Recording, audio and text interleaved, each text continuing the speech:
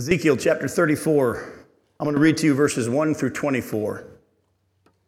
It says, "The word of the Lord came to me, Son of man, prophesy against the shepherds of Israel. Prophesy and say to them, even to the shepherds, thus says the Lord God, Ah, shepherds of Israel, who have been feeding yourselves. Should not shepherds feed the sheep? You eat the fat, you clothe yourselves with the wool, you slaughter the fat ones, but you do not feed the sheep. The weak you have not strengthened, the sick you have not healed, the injured you have not bound up, the stray you have not brought back, the lost you have not sought, with force and harshness you have ruled them.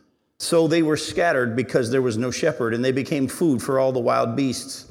My sheep were scattered, and they wandered over all the mountains and on every high hill. My sheep were scattered over all the face of the earth, with none to search or seek for them.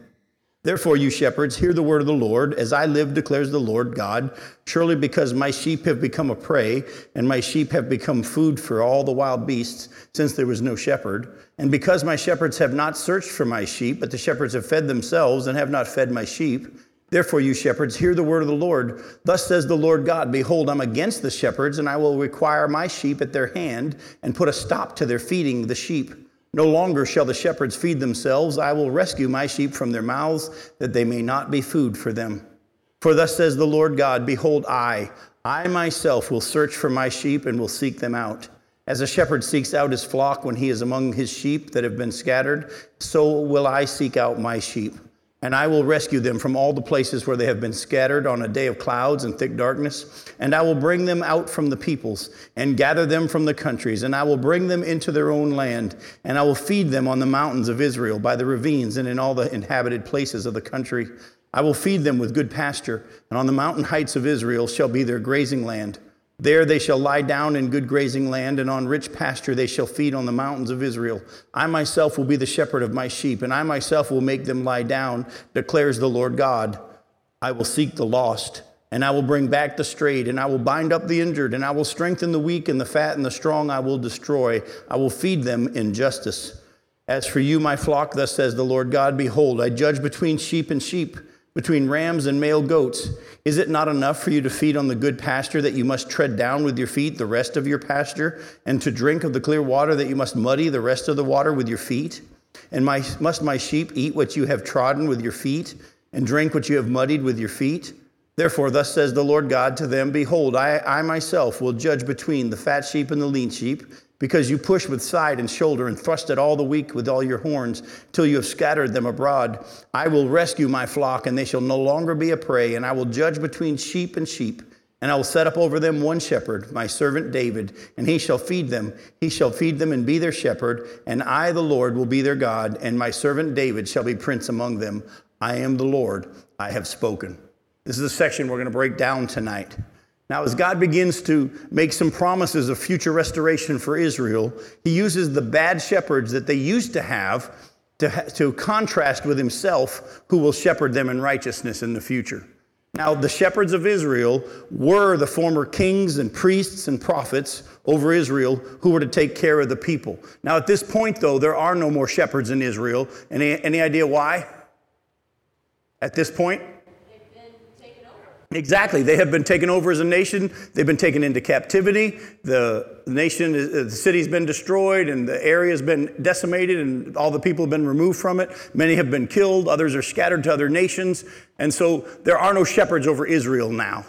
And so he's speaking to the shepherds who used to be over Israel.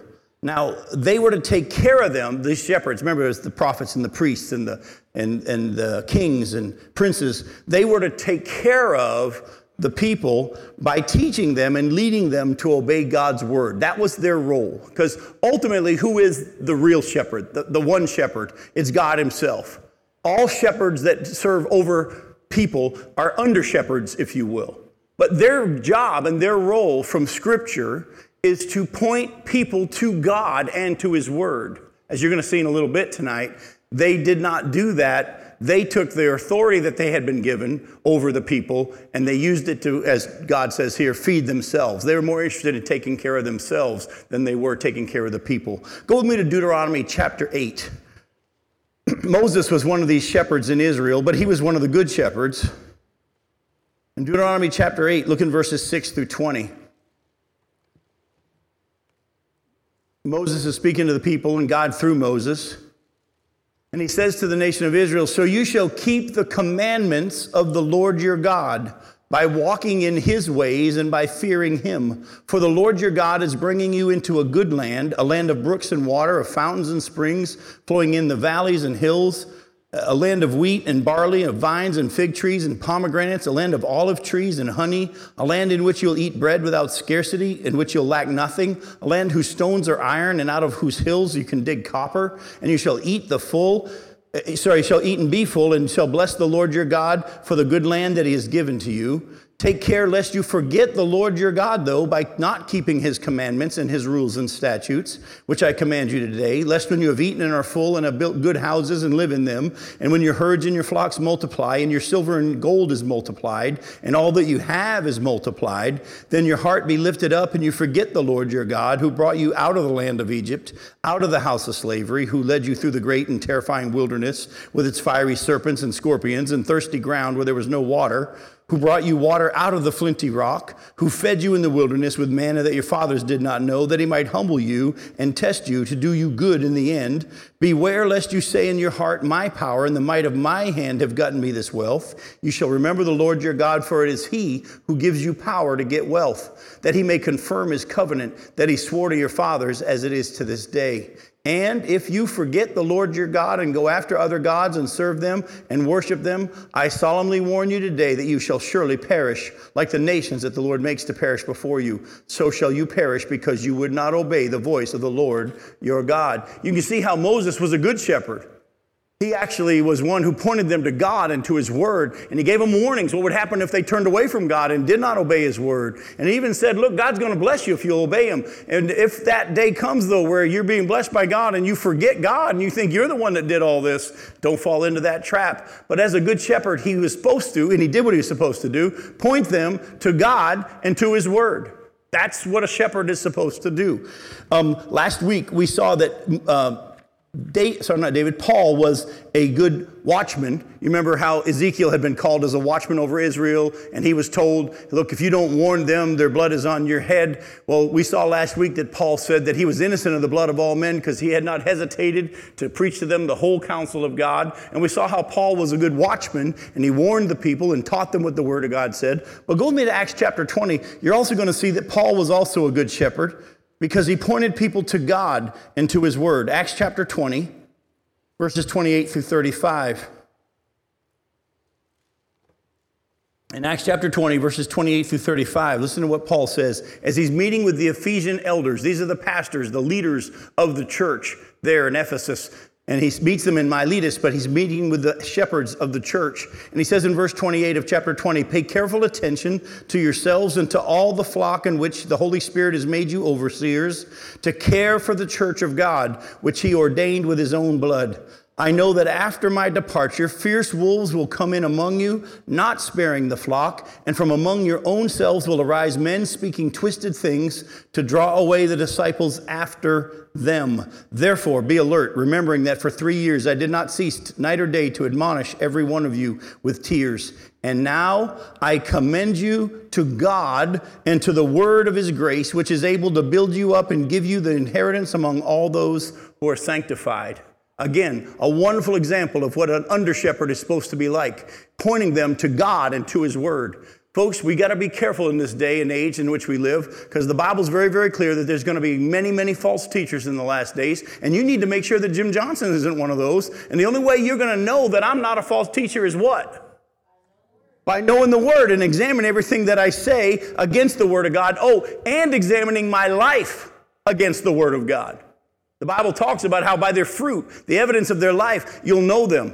By the way, what is the fruit you're supposed to be watching for? It tells us in Galatians chapter 5, verse 22 and following, the fruit of the Spirit, or the evidence of the Spirit, which is what? Love and joy, peace, patience, kindness, gentleness, self-control. That's the evidence that the Spirit of God is working through someone. Paul said, if I am able to speak with the tongues of angels and tongues of men, but I have not love, what's the point?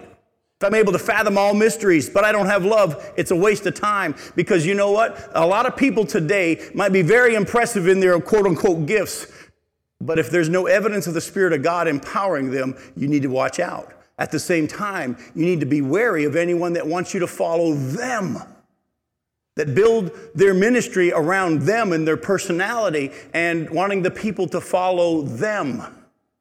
Their role is to, as John the Baptist said, he must increase, I must decrease. A proper shepherd should be pointing you to who God is and to his word, not follow me. So be careful about that. The kings and the priests of Israel did not point the people to obedience to God's word, though, but they used their positions of authority to feed themselves and to take advantage of the people they were to lead. Go back to Ezekiel, but go to chapter 22. Ezekiel chapter 22, verses 23 through 31. Ezekiel 22, verses 23 through 31. It says, and the word of the Lord came to me, Son of man, say to her, you are a land that is not cleansed or rained upon in the day of indignation. The conspiracy of her prophets is in her midst, is like a roaring lion tearing the prey.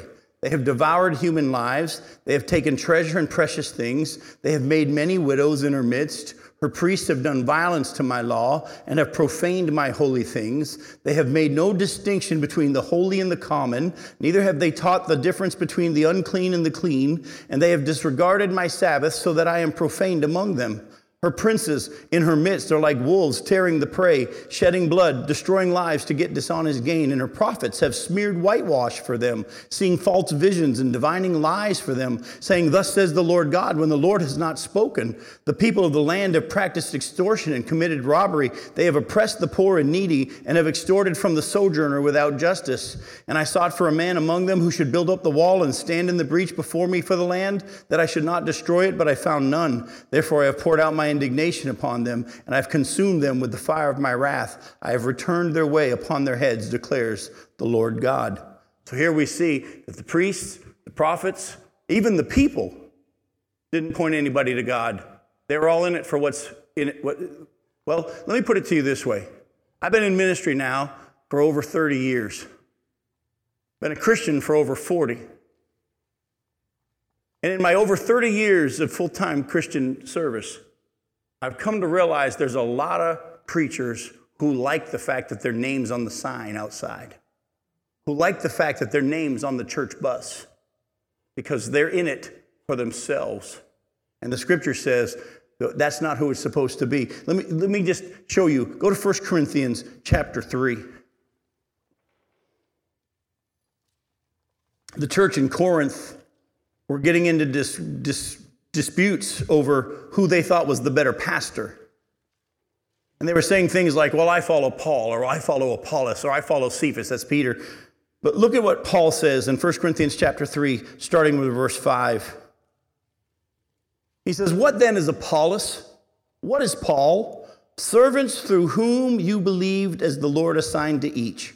I planted, Apollos watered, but God gave the growth. So neither he who plants nor he who waters is anything, but only God who gives the growth. Do you see it? We got to stop exalting the spiritual leaders. Beware of those who like the fact that they're on the billboard. You ever notice that a lot today? As you drive down the highway, the pastor, and sometimes the pastor and his wife are larger than life on the billboard. These are the pastors and his wife of this church. Be careful. I'm not saying that everybody that's on a billboard is like this, but it's a scary thing to me.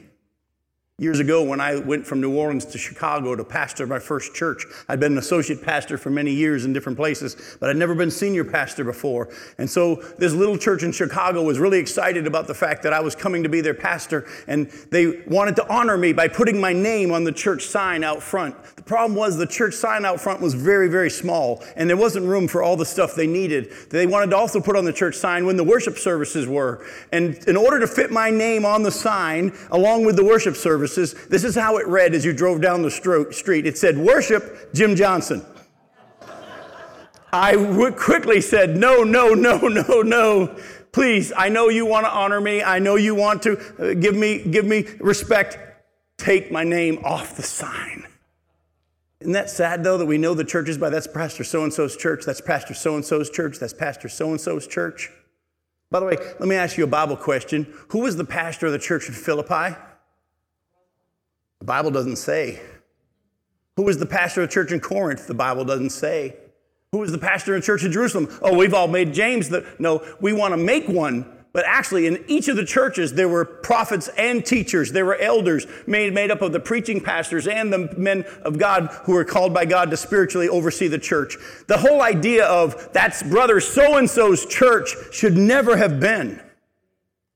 And so be wary of shepherds who are in it for themselves. Go to Micah chapter 3. Micah chapter 3.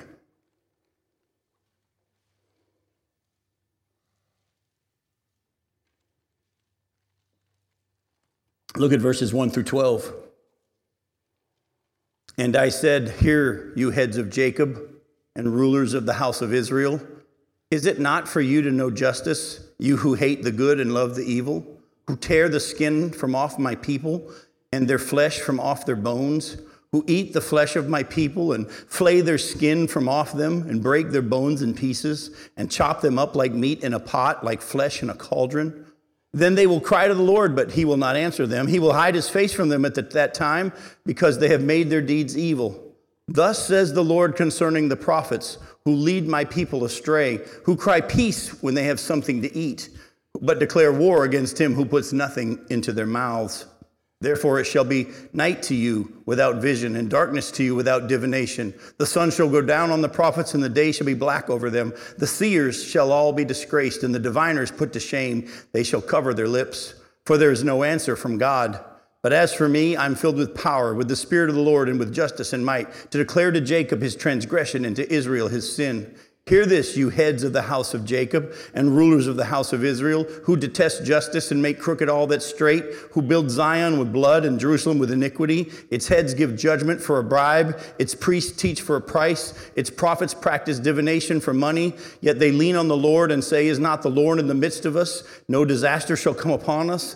Therefore, because of you, Zion shall be plowed as a field. Jerusalem shall become a heap of ruins, and the mountain of the house a wooded height.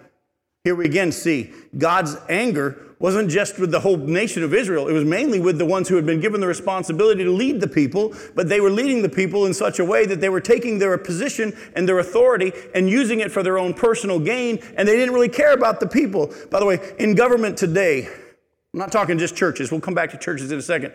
Is there not a tendency for the government to become corrupt? Have you ever noticed that certain people in leadership are willing to help you out if you're willing to grease their palm?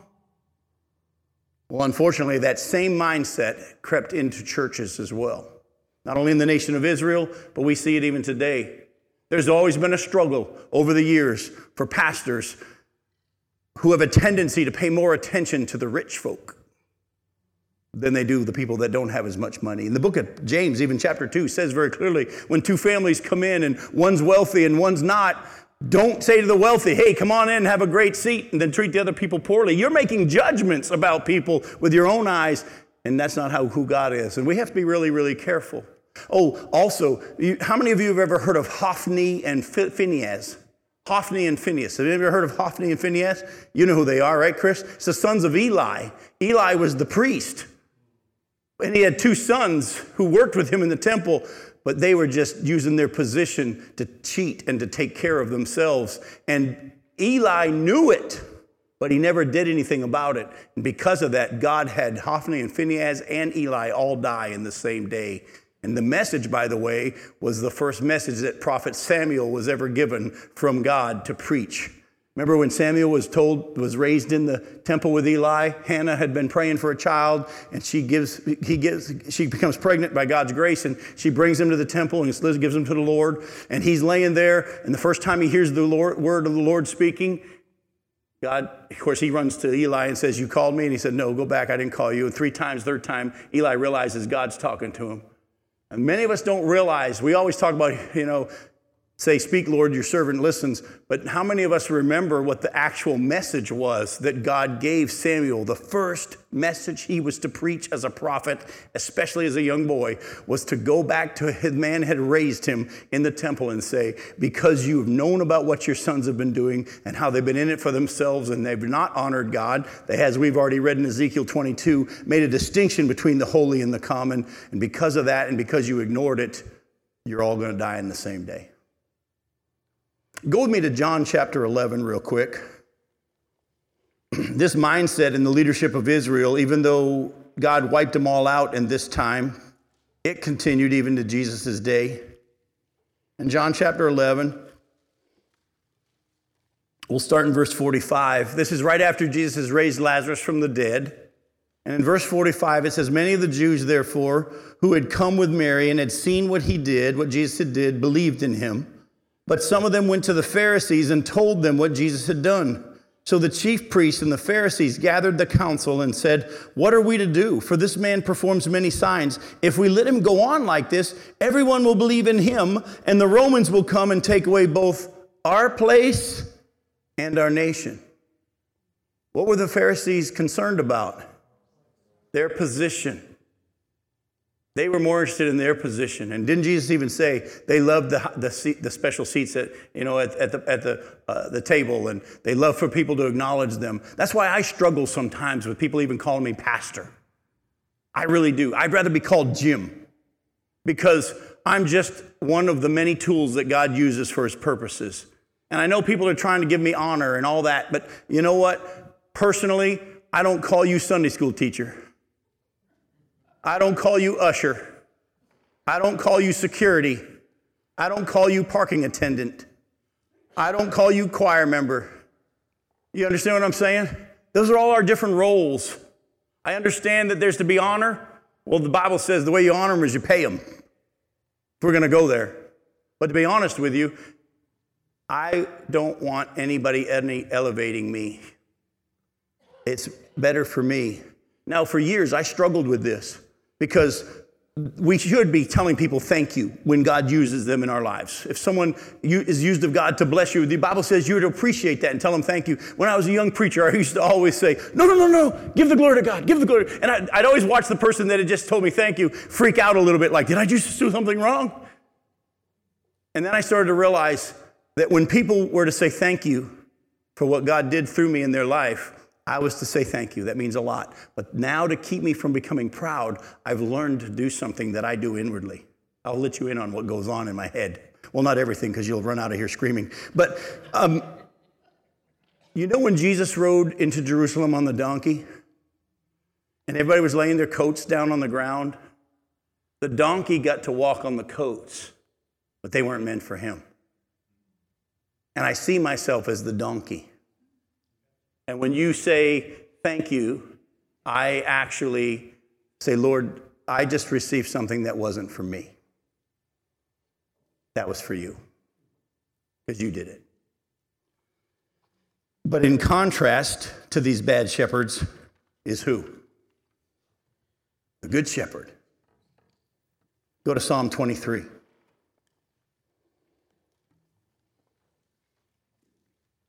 I want you to see that all through the scriptures, and buddy, we could spend weeks just looking at the scriptures that talk about Jesus being the shepherd. Let me just share with you just a few. In Psalm 23, listen to what it says. It says, "The Lord is my shepherd, I shall not want. He makes me lie down in green pastures. He leads me beside still waters. He restores my soul. He leads me in paths of righteousness for my name's sake. And even though I walk through the valley of the shadow of death, I will fear no evil, for you are with me. Your rod and your staff, they comfort me. You prepare a table before me in the presence of my enemies. You anoint my head with oil. My cup overflows. Surely goodness and mercy shall follow me all the days of my life, and I shall dwell in the house of the Lord forever." I don't know how many of you caught this, but something happened while David was writing this. Halfway through, it changes. The tense changes. It went from him preaching, "The Lord is my shepherd, I shall not want. He leads me in green pastures." Hey, y'all, he leads me by the still waters. So all of a sudden, it turns to worship and it becomes personal. You anoint my head with oil. You prepare a table before me in the presence of my enemies. Do you see it? Folks, this is my prayer for all of us, that we would take some time to let the truth of this psalm take root in our heart, that we would no longer be people that talk about how, well, Jesus is the shepherd. But you would also get to that point where you just say, Lord, you've got me. Lord, you're my shepherd. I shall not want. All these years, I've had so many people come and say, I need my pastor. Well, doesn't the Bible say that your shepherd lives within you? But how many of us think we need that person? Oh, God uses shepherds, but those shepherds are supposed to do what? Point them to Him and to His Word. Not be the ones who say, oh, there, I'll take care of you, I'll be here, all that. And there are so many people that want that. Folks, if you want to be a mature Christian, get to the point where Psalm 23 is in your heart. Even if you go through the valley of the shadow of death, you don't worry about it because you know He's got you. Even if you get enemies that are all plotting against you, it's okay. You prepare a table for me in the presence of my enemies. You have me just sit down and eat and relax because you've got my enemies. Actually, surely, without question, I don't doubt it anymore, surely goodness and mercy will follow me all the days of my life. And I'm going to dwell in the house of the Lord. Are we there? Probably not. Well, guess what?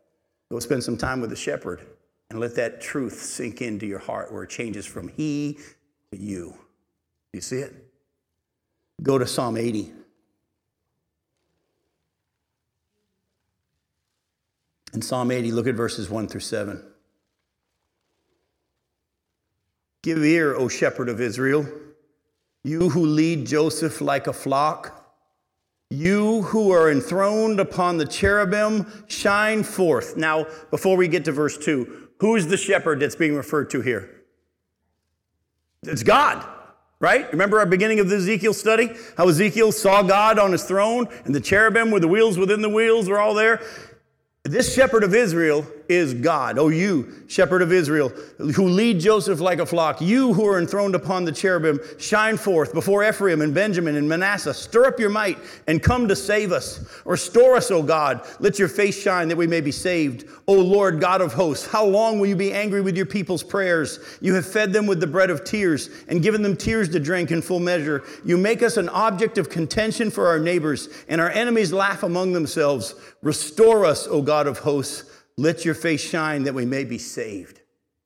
I personally think this is one of the Psalms that the Jews are going to be calling out when they come to an understanding of who Jesus really is at the end of the tribulation period and the nation turns to him.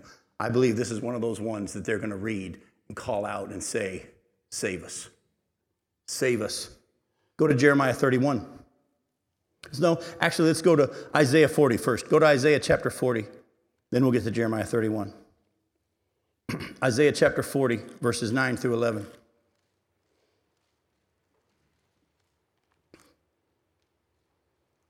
Go up on a high mountain, O Zion, herald of good news. Lift up your voice with strength, O Jerusalem, herald of good news.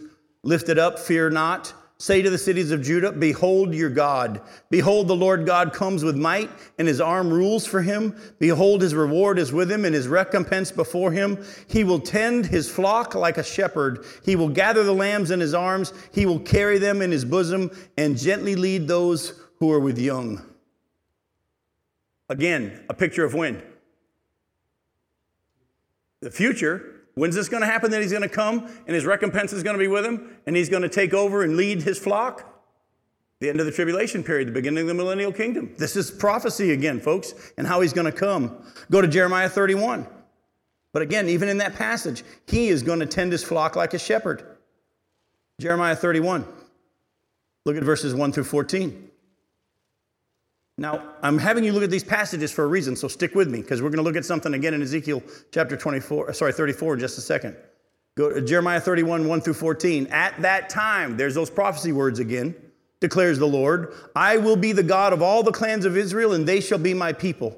Thus says the Lord, the people who survived the sword found grace where? In the wilderness. When are they going to find grace in the wilderness? At the end of the tribulation period. Remember at the midpoint, they run from the Antichrist out into the wilderness where they're protected for 3.5 years. They're going to find grace in the wilderness when Israel sought for rest. The Lord appeared to him from far away. I have loved you with an everlasting love. Therefore, I have continued my faithfulness to you. Again, I will build you, and you shall be built, O virgin Israel. I love that. You remember in our whole study in Ezekiel, we've been seeing he's been calling them a whore because of their unfaithfulness. But in that day, when he comes and redeems Israel, he's going to see them as a virgin again. That's a wonderful thing for you and me in our righteousness, isn't it? How does God see us? Righteous, pure, and clean because of Jesus. Again, you shall adorn yourself with tambourines and shall go forth in the dance of the merrymakers. Again, you shall plant vineyards on the mountains of Samaria. The planter shall plant and shall enjoy the fruit. For there shall be a day when watchmen will call in the hill country of Ephraim, arise, let us go up to Zion, to the Lord our God. For thus says the Lord, sing aloud with gladness for Jacob, and raise shouts for the chief of the nations. Proclaim, give praise, and say, O Lord, save your people, the remnant of Israel. Behold, I will bring them from the north country, and gather them from the farthest parts of the earth. Among them the blind, the lame, the pregnant woman, and she who was in labor together. A great company, they shall return here. I love that, to the land of Israel. With weeping they shall come, with pleas for mercy, I will lead them back. And I will make them walk by the brooks of water in a straight path in which they shall not stumble.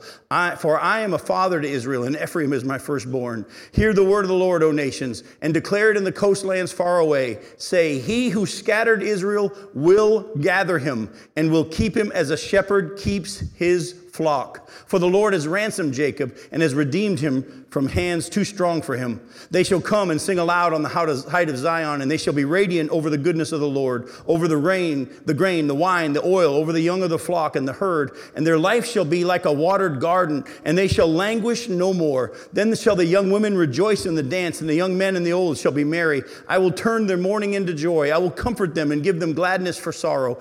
I will feast of the soul of the priest with abundance, and my people shall be satisfied with my goodness, declares the Lord. Again, a future prophecy of when Jesus comes back and sets up his kingdom in Israel, and all those things are going to happen. But again, we see that term, I am going to shepherd Israel, like a shepherd keeps his flock. Now, let me also just say, look again at verse 10. Hear the word of the Lord, O nations, and declare it in the coastlands far away. Say, he who scattered Israel will gather him. Let me ask you a question. Was the scattering of Israel literal or symbolic? No. It was literal. When he scattered them, it was literal. Which means the gathering will be literal. We've tried to spiritualize it. And a lot of churches today say, well, the church is the new Israel and all this kind of stuff. And no, you can't go there. The one who scattered them is going to be the one who's going to gather them. Let me also say to you that the regathering of Israel that has happened in part and since 1948 when Israel became a nation is not the fulfillment of these prophecies. Too many preachers have been saying, hey, look at the prophecies that he'd gather them back. They're back in the land. No. The prophecies of his regathering them are all tied to Jesus' return, and he comes with them when he gathers them, and he sets up the kingdom, and they'll never be bothered again, and no one will chase them out of the land again. At the same time, what happened in 1948, I'm extremely grateful for, because it sets the stage for the prophecies that say what's going to happen right before the tribulation period or during the tribulation period. Because in order for the prophecies to be fulfilled, there has to be Israel back into the land. There has to be a temple in Israel so that the Antichrist can step into the wing of the temple and declare himself to be God. The Jews have to be in the land of Israel for him to go after them and kill 2/3 of them, and for 1/3 to escape into the wilderness. All that the nation of Israel had to be back in the land for those prophecies to be fulfilled. But the regathering prophecies have not yet been fulfilled because they all talk about the day when he'll regather them from everywhere and bring them back into the land, and they'll never have a problem again because he is going to be there taking care of them. But don't miss this. All the way through, he said that he would be the shepherd now. Did you catch that? Go back to Ezekiel chapter 34.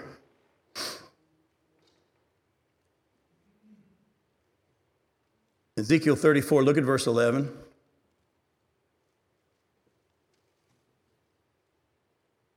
For thus says the Lord God, behold, I myself will search for my sheep and will seek them out. As a shepherd seeks out his flock when he's among his sheep that have been scattered, so I will seek out my sheep and rescue them from all the places where they've been scattered on a day of clouds and thick darkness. And I'll bring them out from the peoples and all that. But again, I want to just give you a little promise here. God says, I've trusted in those under shepherds long enough for Israel. I'm going to go after Israel myself now. Now, the church age that we're a part of is like you've heard me teach before. We Gentiles have received now the future promises for Israel. They're ours now to make Israel jealous, the scripture says very clearly in Deuteronomy chapter 21, verse 32. And also we see it in Romans chapter 11, that he's using us to make Israel jealous. The promises that are future for Israel are ours now, which means what? Does anybody here have a loved one or two that need to know the Lord? Get verse 11 in your heart. Who's going to seek him? Who's going to search for him? Who's going to chase them down? God will. God will. Oh, you don't want, just take that one verse. You got to use the whole of Scripture. Go with me to Luke 15. In Luke chapter 15, look at verses 1 through 7. Now the tax collectors and sinners were all drawing near to Jesus. And the Pharisees and scribes grumbled, saying, "This man's received sinners and eats with them." So he told them this parable. "What man of you having 100 sheep, if he's not lost one of them, does not leave the 99 in the open country and go after the one that's lost until he finds it? And when he has found it, he lays it on his shoulders, rejoicing. And when he comes home, he calls together his friends and his neighbors, saying to them, 'Rejoice with me, for I have found my sheep that was lost.' Just so I tell you, there'll be more joy in heaven over one sinner who repents than over 99 righteous persons who need no repentance." By the way, is there any such person as 99 righteous persons that don't need repentance? No, but the Pharisees thought that they didn't need any repentance. But what was Jesus doing here? The Pharisees knew the Old Testament. The Pharisees knew that there were many prophecies, I only gave you a few, that talked about how God himself was going to come and shepherd Israel. And God himself was going to shepherd them and seek them out and go chase them. And he gives them an illustration, a story about a one who will go after that sheep and chase it for himself. He's hinting at the fact that he is that one. Oh, but he gets even more clear. Go to John chapter 10. Go to John chapter 10. Look at verses 1 through 18. "Truly, truly, I say to you, he who does not enter the sheepfold by the door, but climbs in by another way, that man is a thief and a robber. But he who enters by the door is the shepherd of the sheep. To him the gatekeeper opens. The sheep hear his voice, and he calls out his own sheep by name, and he leads them out. When he has brought out all his own, he goes before them, and the sheep follow him, for they know his voice. A stranger they will not follow, but they will flee from him, for they do not know the voice of strangers." This figure of speech Jesus used with them, but they didn't understand what he was saying to them. So Jesus again said to them, "Truly, truly, I say to you, I am the door of the sheep. All who came before me are thieves and robbers, but the sheep didn't listen to them. I am the door. If anyone enters by me, he will be saved and will go in and out and find pasture. The thief comes only to steal and to kill and destroy. I came that they may have life and have it abundantly." Don't miss the next verse. "I am the good shepherd." He doesn't say, "I am a good shepherd." He says, "I am the good shepherd." And we've only touched on a few of the passages that have hinted at the fact that God himself was going to shepherd Israel and be the good shepherd in the future. And he says, "I am the good shepherd. The good shepherd lays down his life for the sheep. He who is a hired hand and not a shepherd, he who does not own the sheep, sees the wolf coming and leaves the sheep and flees. And the wolf snatches them and scatters them. He flees because he's a hired hand and cares nothing for the sheep. I am the good shepherd." He says it again. "I know my own, and my own know me, just as the Father knows me, and I know the Father, and I lay down my life for the sheep. And I have other sheep that are not of this fold," speaking of us Gentiles. "I must bring them also, and they will listen to my voice. So there will be one flock and one shepherd. For this reason the Father loves me, because I lay down my life, that I may take it up again. No one takes it from me, but I lay it down of my own accord. And I have authority to lay it down and authority to take it up again. This charge I have received from my Father." Jesus even more clearly now says, "I am that good shepherd." Remember all those prophecies about the shepherd that was going to come and shepherd Israel? You're looking at him. I'm not a good shepherd. I'm the good shepherd. And my sheep know my voice. The reason you don't believe in me, Jesus said, is because you're not my sheep. Now, if you go back to chapter 34 of Ezekiel, you'll see in verses 17 through 22, I'm just going to reference this. We're not going to read it again, but you'll see in verses 17 through 22, notice how Jesus will also judge between sheep and sheep when he returns to the earth and gathers Israel. Don't miss that. See, it's easy for us to sit back and say, well, I'm not a shepherd. I'm not a priest. I'm not a pastor. I'm not an elder. I'm not someone that's in charge over the spiritual body of Israel or even the church. I'm not responsible. He's talking about those under shepherds. I'm not one of them. Oh, in that whole section, you remember what he said? I'm also going to judge between you each individually and how you treated each other. How you pushed at each other with your shoulders, kind of like sheep trying to get the best piece, or watching our kids used to fight over pizza. And he talked about how when he would provide clear water for them, the sheep would drink the clear water, but then muddy the rest of it with their feet. They didn't care about anybody else. They only got what they wanted and didn't care about anybody else. Those human tendencies that were in the shepherds of Israel, the priests and the prophets and the kings who were bad shepherds, those human tendencies are you and me too.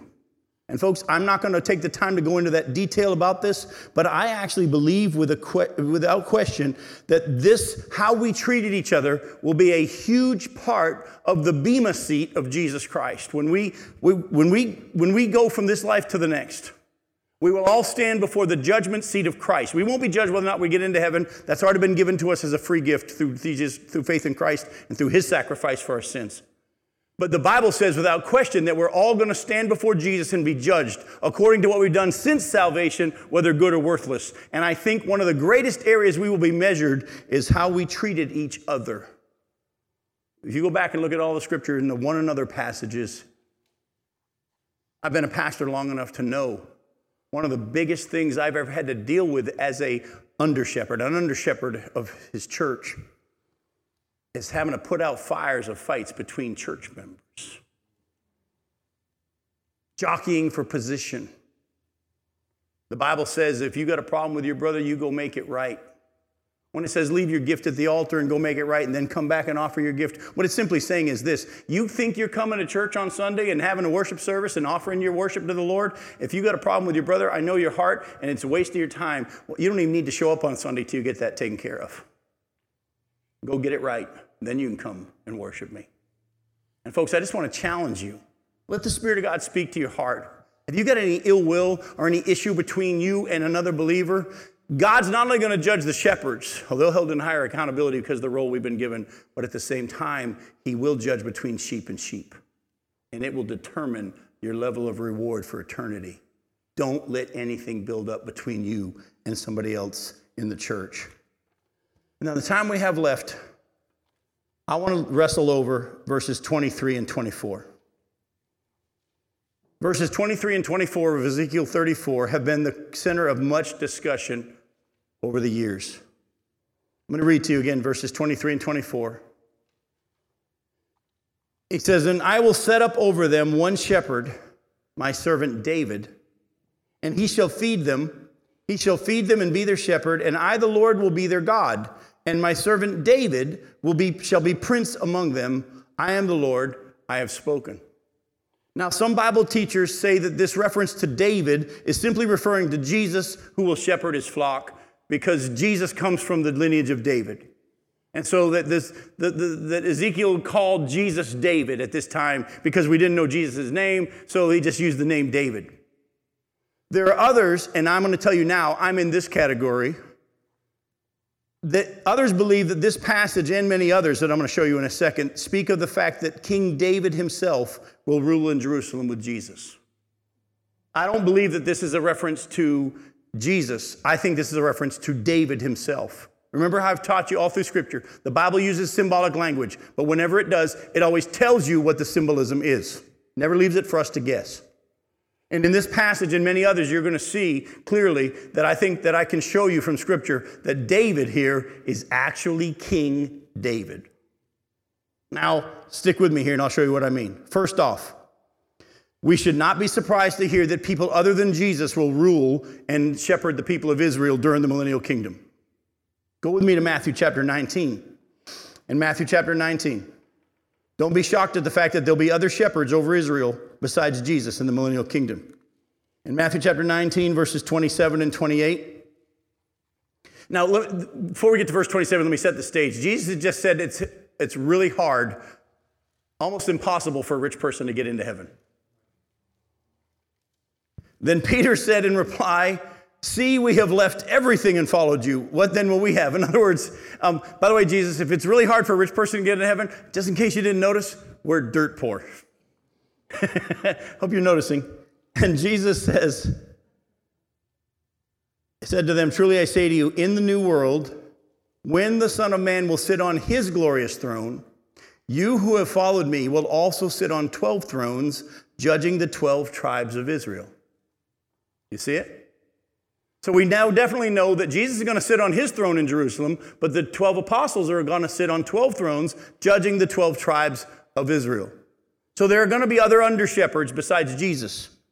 Now, we also know, you want to go look at it later on, 2 Timothy chapter 2, verses 11 and 12 talk about the fact that we Gentiles are going to rule and reign with Jesus as well. Remember, we're going to come back, and we're going to rule and reign over the Gentile nations across the globe. And the Bible's very clear that we're going to reign with him.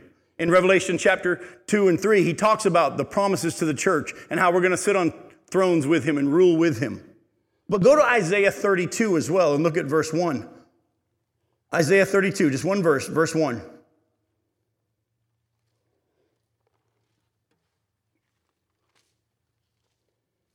It says, "Behold, a king will reign in righteousness, and princes will rule in justice."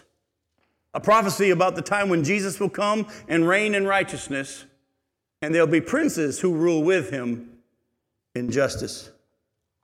So don't be surprised to hear that people other than Jesus will rule during the millennial kingdom. Secondly, this isn't the only place that references, Ezekiel 34, 23, and 24 is not the only place in Scripture that references David as being in the millennial kingdom. And some of these passages make very clear that David and the Lord are two different people.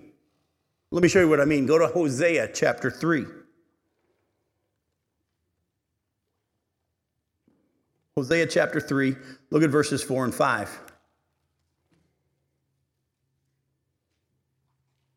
It says, "For the children of Israel shall dwell many days without king or prince, without sacrifice or pillar, without ephod or household gods. Afterward, the children of Israel shall return and seek" who? The Lord their God, and David their king. Two different people. "And they shall come in fear to the Lord and to his goodness in the latter days." When Jesus sits in Jerusalem and sits on his throne in Jerusalem, I think the Bible teaches that David is going to rule with him. Go to Jeremiah chapter 30.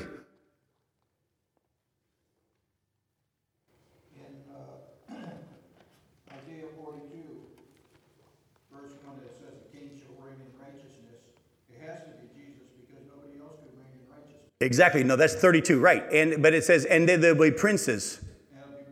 Right. That's what I want you to see is that the Bible, we shouldn't be surprised to see that there'll be a king and other princes. That's what I'm showing. No, the one in righteousness is Jesus in Isaiah 32, verse 1. But then it also said there'll be princes. And I want you to see that the king is going to be Jesus and one of the princes is going to be David. Go to Jeremiah chapter 30. Look at verses 8 and 9.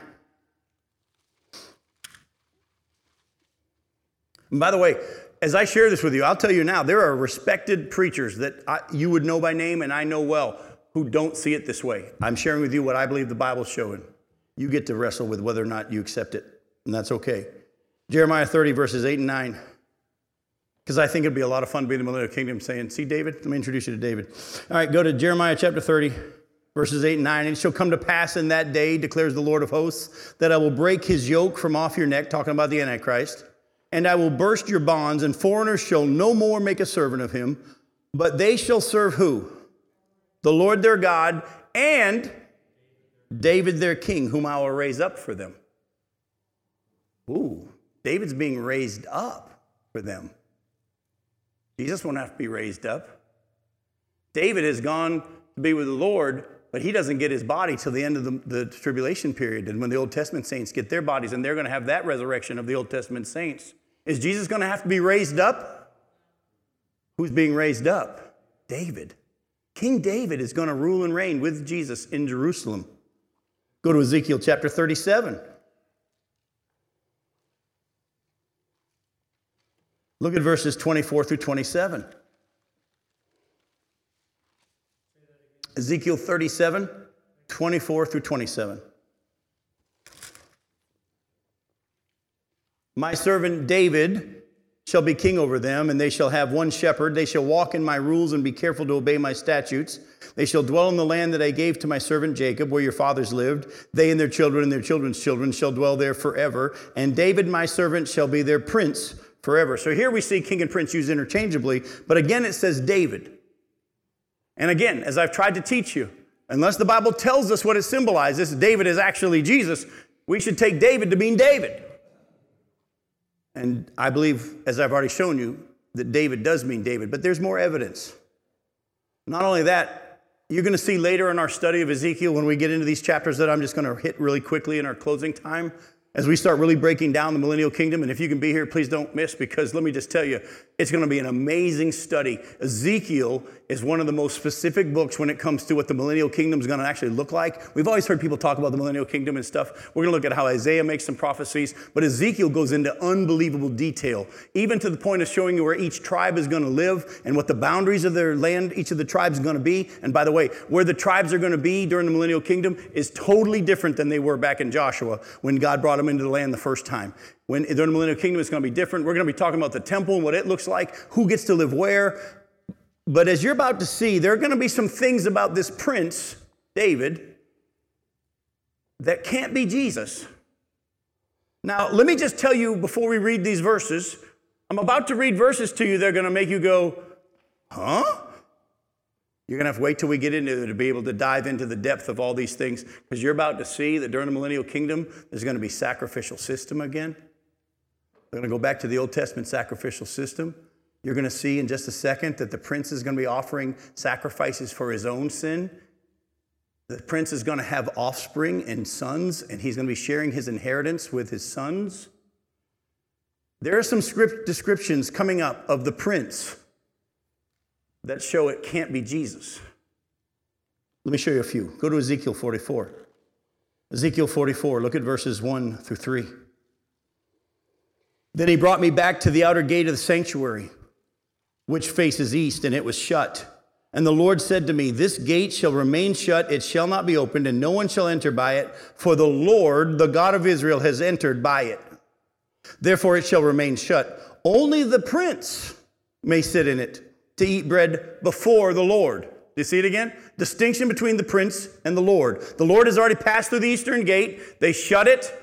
Now, by the way, for years, I've heard prophecy people talk about how the eastern gate's shut so that it will be opened when Jesus comes through. This prophecy says that it's going to be shut after he goes through. It's going to be shut, and the only person that can sit in that gate will be the prince, and he's going to do it before, in front of the Lord. All right? He shall enter by the way of the vestibule of the gate and go out by the same way. Go to Ezekiel 45. Look at verses 7 through 25.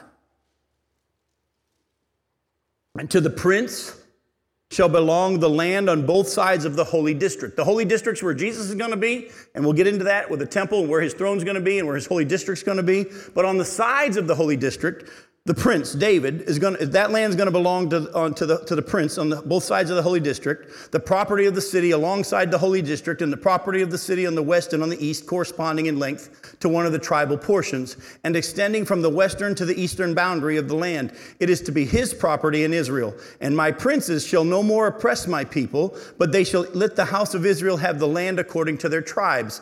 Thus says the Lord God, enough, O princes of Israel, put away violence and oppression and execute justice and righteousness. Cease your evictions of my people, declares the Lord God. You shall have just balances, a just ephah and a just bath. The ephah and the bath shall be of the same measure. The bath containing 1/10 of an omer, and the ephah 1/10 of an omer. The omer shall be the standard measure. The shekel shall be 20 gerahs, 20 shekels plus 25 shekels plus 15 shekels shall be your mina. This is the offering that you shall make. 1/6 of an ephah from each omer of wheat, and 1/6 of an ephah from each omer of barley. And as the fixed portion of oil measured in baths, 1/10 of a bath from each core. The core, like the omer, contains 10 baths. And 1 sheep from every flock of 200 from the watering places of Israel for grain on burnt offerings and peace offerings to make atonement for them, declares the Lord God. All the people of the land shall be obliged to give this offering to the prince in Israel. It shall be the prince's duty to furnish the burnt offerings, the grain offerings and drink offerings at the feast, the new moon, and the Sabbath, and all the appointed feasts of the house of Israel. He shall provide the sin offerings, grain offerings, burnt offerings, and peace offerings to make atonement on behalf of the house of Israel. Thus says the Lord God, in the first month, on the first day of the month, you shall take a bull from the herd without blemish and purify the sanctuary. The priest shall take some of the blood of the sin offering and put it on the doorposts of the temple, the 4 corners of the ledge of the altar, and the posts of the gate of the inner court. You shall do the same on the 7th day of the month for anyone who has sinned through error or ignorance, or you shall make atonement for the temple. In the first month, on the 14th day of the month, you shall celebrate the feast of the Passover. And for 7 days, unleavened bread shall be eaten. On that day, the prince shall provide for himself and all the people of the land a young bull for a sin offering. And on the 7 days of the festival, he shall provide as a burnt offering to the Lord 7 young bulls and 7 rams without blemish on each of the 7 days, and a male goat daily for a sin offering, and shall provide as a grain offering an ephah for each bull, an ephah for each ram, and a hin of oil to each ephah. In the 7th month, on the 15th day of the month, and for the 7 days of the feast, he shall make the same provision for sin offerings, burnt offerings, and grain offerings, and for the oil. Didn't that read like the book of Leviticus? Again, don't try to figure it out now. We're going to go into great detail when we get into these chapters. But you notice there's a distinction between the priest and the Lord again in this passage? Sorry, not the priest, but the prince. And the prince is going to offer a sacrifice for his sin and the sin of the people. Can't be Jesus. Leave it at that. You'll hurt yourself trying to figure it out anymore. We'll get there. We'll get there. But the answer is too long to try to get there tonight in the 3 minutes we have left. In Ezekiel 46, verses 16 through 18, thus says the Lord God, if the prince makes a gift to any of his sons as an inheritance, it shall belong to his sons. It's their property by inheritance. But if he makes a gift out of his inheritance to one of his servants, it shall be his to the year of liberty. Then it shall revert to the prince. Surely it's his inheritance. It shall belong to his sons. The prince shall not take any of the inheritance of the people, thrusting them out of their property. He shall give his sons their inheritance out of his own property, so that none of my people shall be scattered from his property. Again, the prince is going to have descendants to share his property with. Well, aren't we all sons of God? Yeah, but if that were the case, the property that you're going to see, which is only a certain amount, he couldn't give it to all of us. This is talking about a specific individual. I believe it's David. We won't have time to read chapter 48, but if you look at verses 41 and 42, it says, 21 and 22, chapter 48, verse 21 and 22 says about the same thing, that he gets to share his inheritance with his descendants, with his sons. We're just going to leave it at that for now. We're going to come back and finish the rest of chapter 34 next week. By the way, I'm excited about, for those of you that like camping, you're going to see when we get into the rest of chapter 34 that during the millennial kingdom, you're going to be able to sleep in the woods and not be afraid of wild animals. It literally says that. And we're going to go into great detail about that from the scriptures. But for tonight, let's just leave it at this. Jesus is the good shepherd. And if you know him, you're fine. If you have him as your Savior, you have everything you need. Does he use people in our lives? Yes, and that's a blessing. But don't for a second think you need a human being to meet your need when Jesus is in you. I love you all. We'll see you next week.